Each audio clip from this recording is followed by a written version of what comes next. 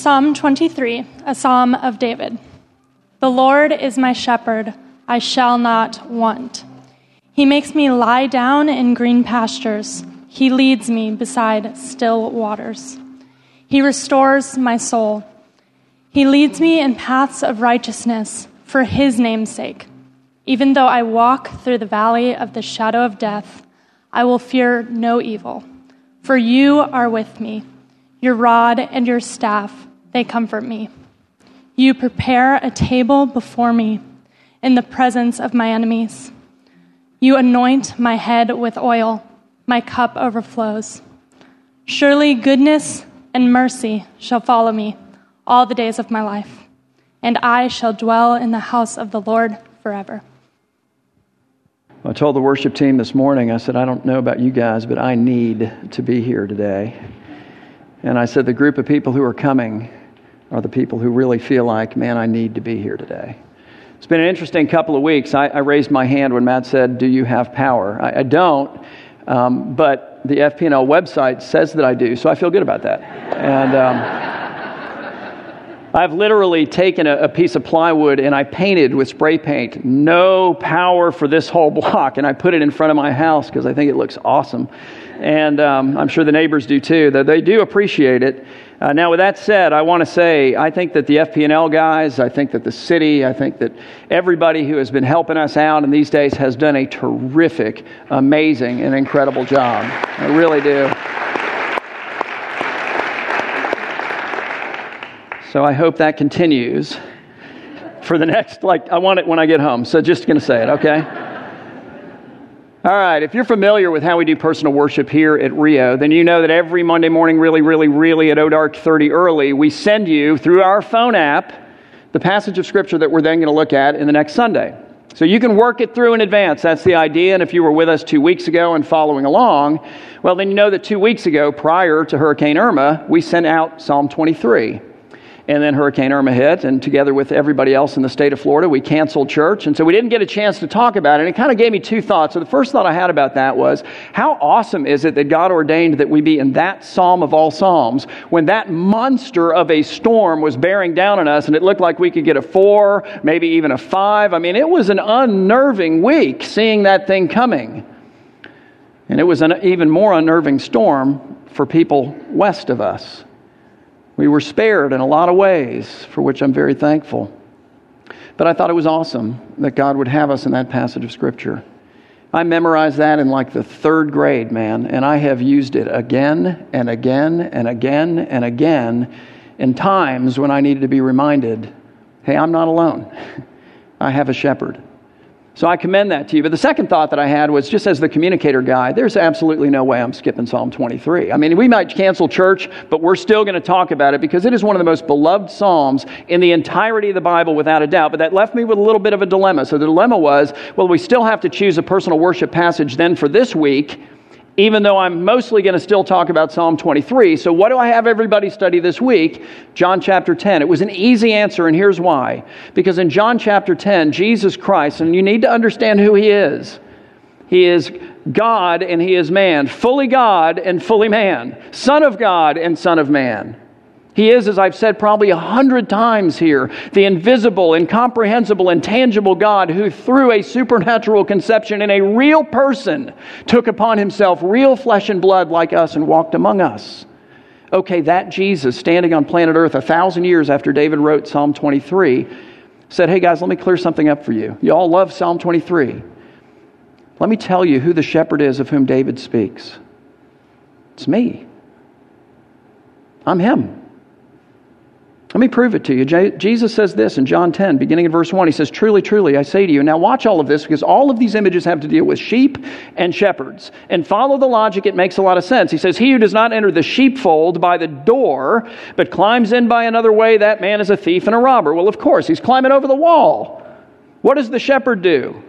He walks through the door. It's his door, it's his sheepfold, but he who enters by the door is the shepherd of the sheep. So far it makes sense until you continue to read, which we'll do in a moment. But as you continue to read in a moment, Jesus is going to start confusing us at least a little bit if we don't understand how sheep and shepherds and sheepfolds and all that stuff works, because He steps forward and goes, and I'm the door, and I'm the good shepherd. So you kind of want to put it to him and go, well, which is it? Like, are you the door? Are you the good shepherd? And Jesus' answer is, yes, I'm both. And the reason for that is this. Back in the days of Jesus and back in the days of David, who was an actual shepherd, incidentally, before he became king, long before, shepherds would build sheepfolds. Now, why would they do that? They would do it to house their sheep from the perils of the darkness of night. Death, destruction, all the kinds of things that Jesus is gesturing towards here. Thieves, robbers, predators, and so forth. And they would create the sheepfold out of the rocks on the ground. Now, the reason for that is because there are rocks all over the ground over there, okay? Even today, in various places, you look and it goes, good grief, it looks like a rainstorm of rocks just hit the side of this hill. So, if you bought a piece of land, you wanted to build a house, or you wanted to clear it and create a farm or a sheepfold, you had to clear it of all of the rocks. And what they did is they just took the rocks and they piled them up and they made the walls for the sheepfold, and they would create in the sheepfold one way in and one way out. And sometimes they would guard the one way in and one way out with a door or with a gate. But more often than not, the shepherd would lead his sheep out in the morning. He would lead them to lay down in green pastures and lead them beside quiet waters and all of that during the safety of the light of day. But as the perils of darkness drew near, he would bring them back in. He would stand at that doorway and he would inspect them one by one, and he'd get rid of all of the bugs and he'd get rid of all of the burrs and all the things that they picked up over the course of the day. If they, hurt their legs or acquired some kind of an injury, he would bandage them up. He would doctor up their nose with various oils and things like that to keep the flies away and whatnot, and then he would admit them one after the other until they were all in there. And then as darkness fell, the shepherd himself would lay down in the doorway. And with his own body, he would become the door. In other words, he would become that which separated his sheep from destruction and death on the one hand, and delivered unto his sheep at his own expense life, abundant, on the other. It's a remarkable picture of the gospel. What is the gospel? If not this idea that we individually and collectively are a ruined race. And look, you can debate with that if you want, and you can argue with that, and you can deny that, but you'll need to explain things like police departments and armies and counselors and doctors and all of these other things. You'll need to explain the conflict in your own home, in your own office, in your own school, in your own life. You'll need to explain away how all of us are selfish and how all of us are self-centered, how all of us are idolatrous in a million different ways, how all of us take our lives and live them for ourselves as opposed to the God who created us to live them for Him, and find the greatest joy in doing that. Look, all of us have the disease. It's a contagious bug, and it's got us all. But what is the gospel? It is that God, who created us, so loved a ruined people that in His love He sent Jesus, Son of God, Son of Man, fully God, fully man, to come into this world as one of us, to rescue us. How? At the expense of His own life. He lays it down His life to take the destruction and death that in truth we deserve, so that He might freely from His hand give to us deliverance and life abundant and life eternal. It's magnificent. And all of this is encompassed in all of these images. Jesus is the door, and He is also the good shepherd. And you say, well, then who are the sheep? Well, they're those of us who realize that we're ruined and that we need the door, who is Jesus, to take that death and destruction, that we might have life abundant and life eternal and beyond that, who realize that we need a shepherd. As you read through the Bible, again and again, what do you see? That sheep without a shepherd are to be pitied. It's not a good state. It's a bad one. We need to humble ourselves and come to this Lord who loves us enough to lay His life down and who has a wisdom that we do not have. And to say, you know what, Lord, I not only need to be forgiven, I need to be led. I need to be guided. I need to be, provided for. I need to be protected. I need all of the things that only You, as a good shepherd, can bring. Here's what good sheep know. Sheep know the shepherd's voice, and they follow it. And one of the things that they used to do back in Jesus' day and in David's day too, the shepherds would get together, and instead of each creating their own sheepfold, they'd just work on one together. Build a big one. Easier, many hands. And then at night, they would bring all of their different flocks into one big sheepfold. And they didn't have little containers, you're in like compartment A and you're in B and you're in C. They didn't do that. They just let them all file in. And you say, well, how did they keep them separate? They didn't. And they didn't have to. Why? Because every morning the shepherds would go out in front of the sheepfold. and they would call their unique call. And what would happen? Only their sheep would get up and go out to follow just their shepherd. It makes sense of what Jesus says. He says in verse 3 that his sheep hear his voice, and he calls his what? His own sheep. We're his possession by name. And he leads them out. And when he has brought out all his own, he goes before them, and the sheep follow him. Why? For they know his voice, and they trust his voice. And in fact, they trust it so much that they follow him even when he takes them through the path that leads through the valley of the shadow of death. And so Jesus says in verse 9, and here it is, I am the door. That is to say, I'm the one who lays down my life to separate my sheep from destruction and death and to deliver unto them safety and life. And then he says, if anyone enters by me, he will be saved from destruction and death, and he will go in and out and find eternally green pasture. The thief, he says, comes only to steal and to kill and destroy. I came that they, my sheep, may have life and have it abundantly. There is his offer to you. I am the good shepherd, he says. And here's what the good shepherd does. The good shepherd lays down his life for the sheep. And so then who is Jesus? He's the door. He's the good shepherd. He's the one who's saying, hey, Psalm 23, that's me. And what David's doing in Psalm 23 is he's coming to us and going, and here's what you can expect as a sheep of the shepherd who is Jesus. So David says this. He says a Psalm of David, and then beginning in verse 1, he says, the Lord is what? Because I think it's a really cool word. It's a word of possession. It's unique to every single one of us who can claim Christ as his shepherd. The Lord is my shepherd. The Lord is not the shepherd of some humongous herd of sheep of which I am just a nameless, faceless part. It's not it. He calls his own by name, Jesus says. The Lord is mine, and I am his is the idea. One of the realities of the fact that God is infinite, one of the benefits for us, is the fact that, we don't have to stand in line to wait for God's attention. We don't have to jump up and down amidst all the sheep and go, hey, what about me over here? I have a question. I have a need.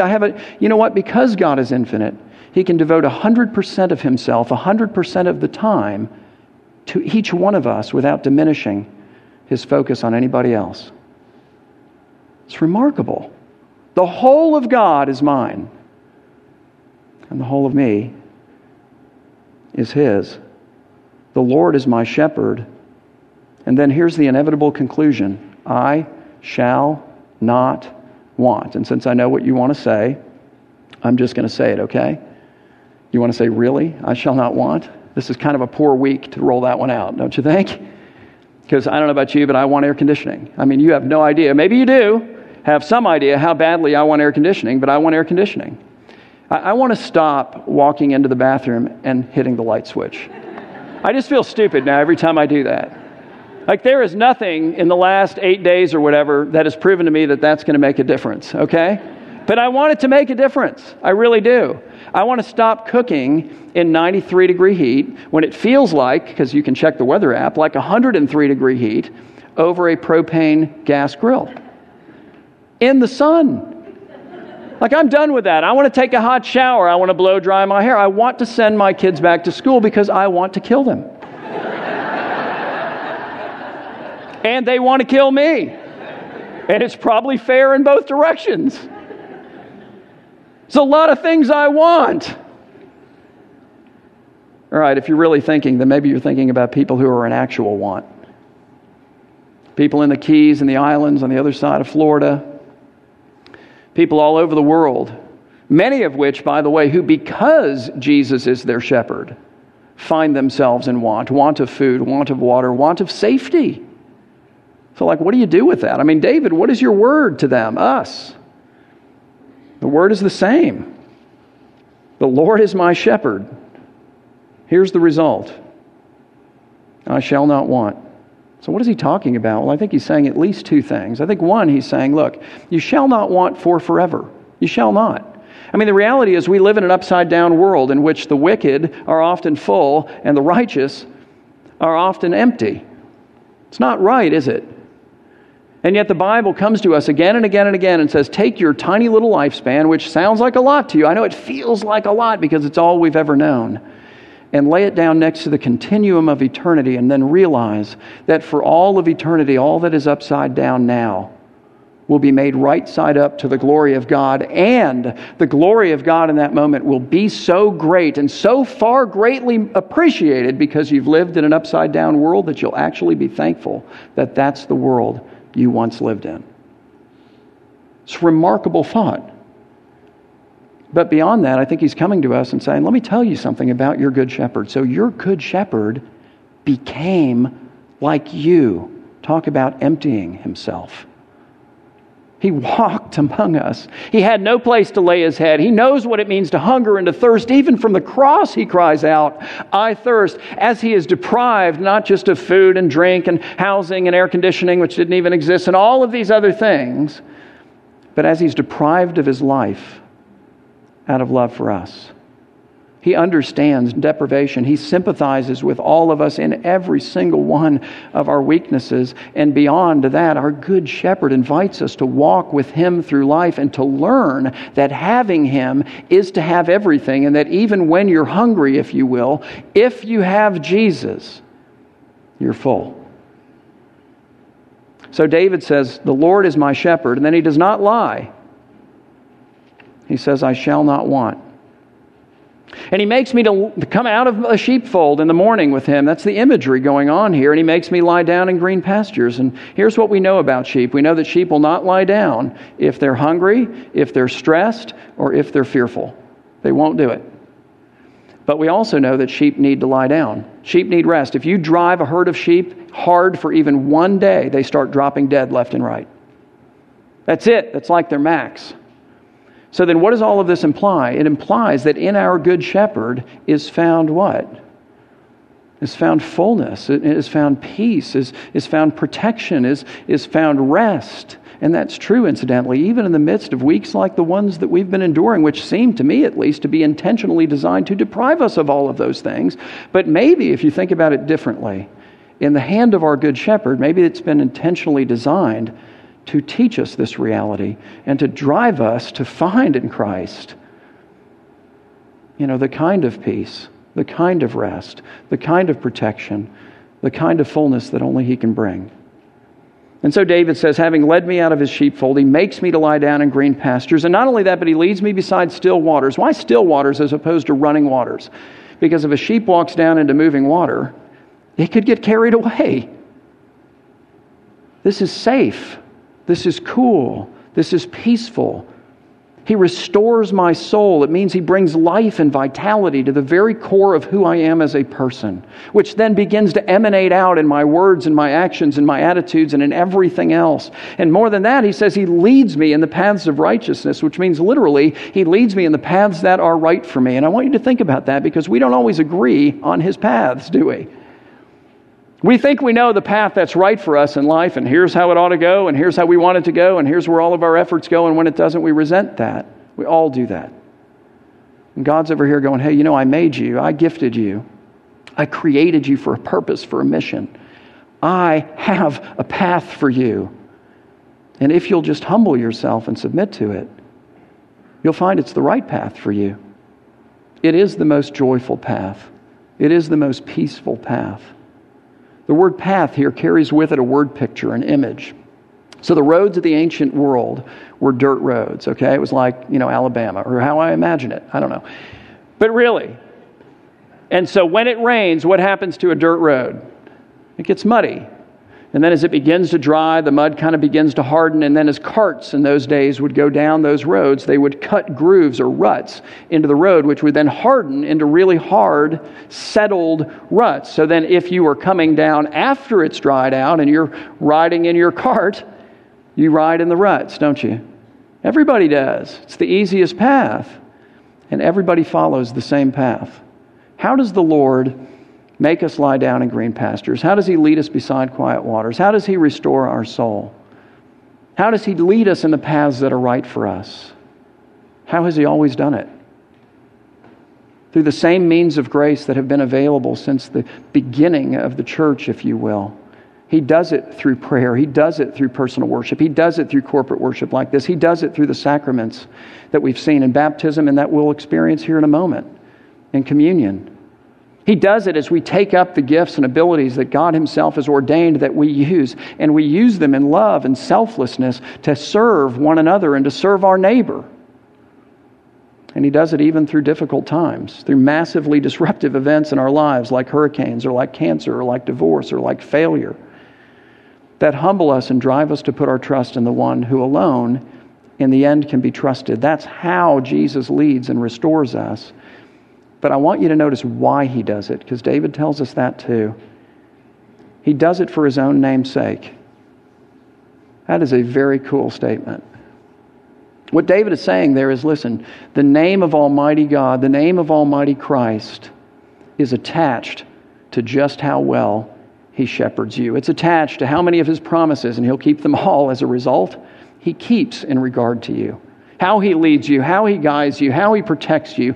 Does he make you lie down in green pastures? Will he lead you beside quiet waters? Does he restore your soul? All of these things are wrapped up and captured in the name of God himself. God will not allow his name to be defamed, and therefore you can rest assured that your good shepherd will in fact be a good shepherd for you, and he will remain faithful to you and to his own name, even in the darkness and fear and sorrow of death. For David continues, and he says, even though I walk through the valley of the shadow of death, which is a fascinating thought because Jesus Christ, our good shepherd, has walked that valley already. And having gone all the way through it and emerged from it in resurrection, he comes back to us, and what is his word? It's fear not. Don't be afraid. Even though I walk through the valley of the shadow of death, I will fear no evil. But why? Because you are with me. Your rod by which you will beat back the fury and the terrors of death, and your staff by which you lead and guide your sheep, and has a hook on the end, so by which you grab your sheep and bring them back to you and they go off track. Okay, they comfort me, and they comfort me in a way that nothing and no one else can. Because as you think about the valley of the shadow of death, at some point you leave everyone behind except Jesus. He alone takes you all the way through it. He continues and says, you prepare a table before me in the presence of my enemies. And that may be a reference to a literal table, but I think it's a reference to a plateau, to a flat piece of ground, cultivated by the shepherd for the sheep. Shepherds go into those pieces of ground. They get down on their hands and knees. We know this. They pull out all of the poisonous plants that the sheep would otherwise eat. They rid them of that. They make sure that it's not overgrazed, that it's luscious, that it's full, that it's beneficial to the sheep. And then they bring the sheep up onto the plateau, and that's the table that's prepared before them, and they're able to eat it freely and to lie down and to do all these other things. Why? Even in the presence of their enemies, the wolf, the bear, who knows? Because the enemies, all they can do is look on helplessly as a result of the presence of the shepherd. The shepherd utterly neutralizes the enemies, is the idea. You anoint my head with oil, which in ancient times was medicinal, it was healing. My cup, which speaks of joy, overflows. And then what is my end? It says, surely goodness and mercy, and this is powerful, shall follow me. Now, what it means is shall pursue me. It's not like you hitch it up behind you like a trailer and you pull it along. It's chasing after you all of the days of my life. And I shall dwell in the house of the Lord forever. So with all that in mind, I'm going to ask you two questions and then I'm done.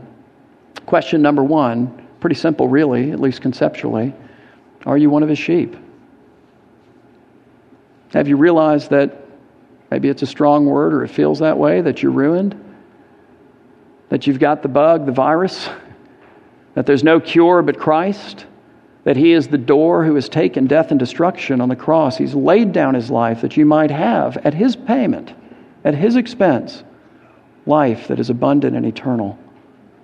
And then beyond that, have you submitted yourself to his shepherding authority?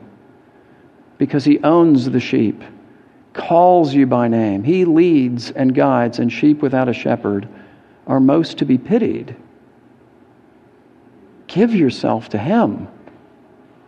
Let him lead you by his greater vision. Sheep, by the way, are notoriously bad-sighted. I think that we are too.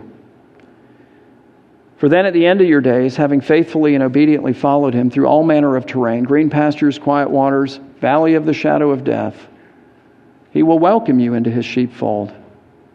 He'll get rid of the bugs. He'll heal all of the afflictions. And he'll bring you in. So are you one of his sheep? And then secondly, if you are one of his sheep, are you following him? Or have you wandered away from the good shepherd? Because if that's the case, then here's the remedy. It's just to come back. And this may be the way that the shepherd has chased you down. Jesus says in Luke chapter 15 that he's the good shepherd who does what? What does the good shepherd do? He leaves the 99 and he goes after the one. And here's how oftentimes he does it. Through a message like this or through a table like this, where he says, hey, I'm right here. Come back and let me forgive you. Let me restore you.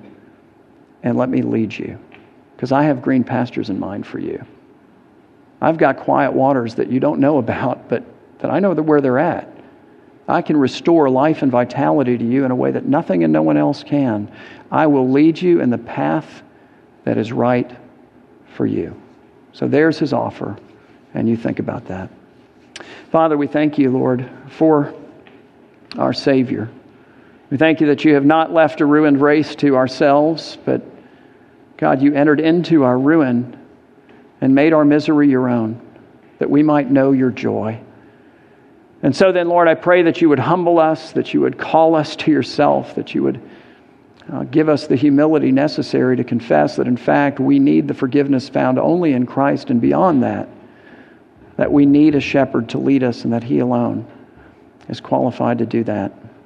We thank you for the table that is before us, and we pray, Lord, that we might receive it joyfully, having laid aside all of our guilt, given it to Jesus, and received his grace. We pray these things in Christ's name.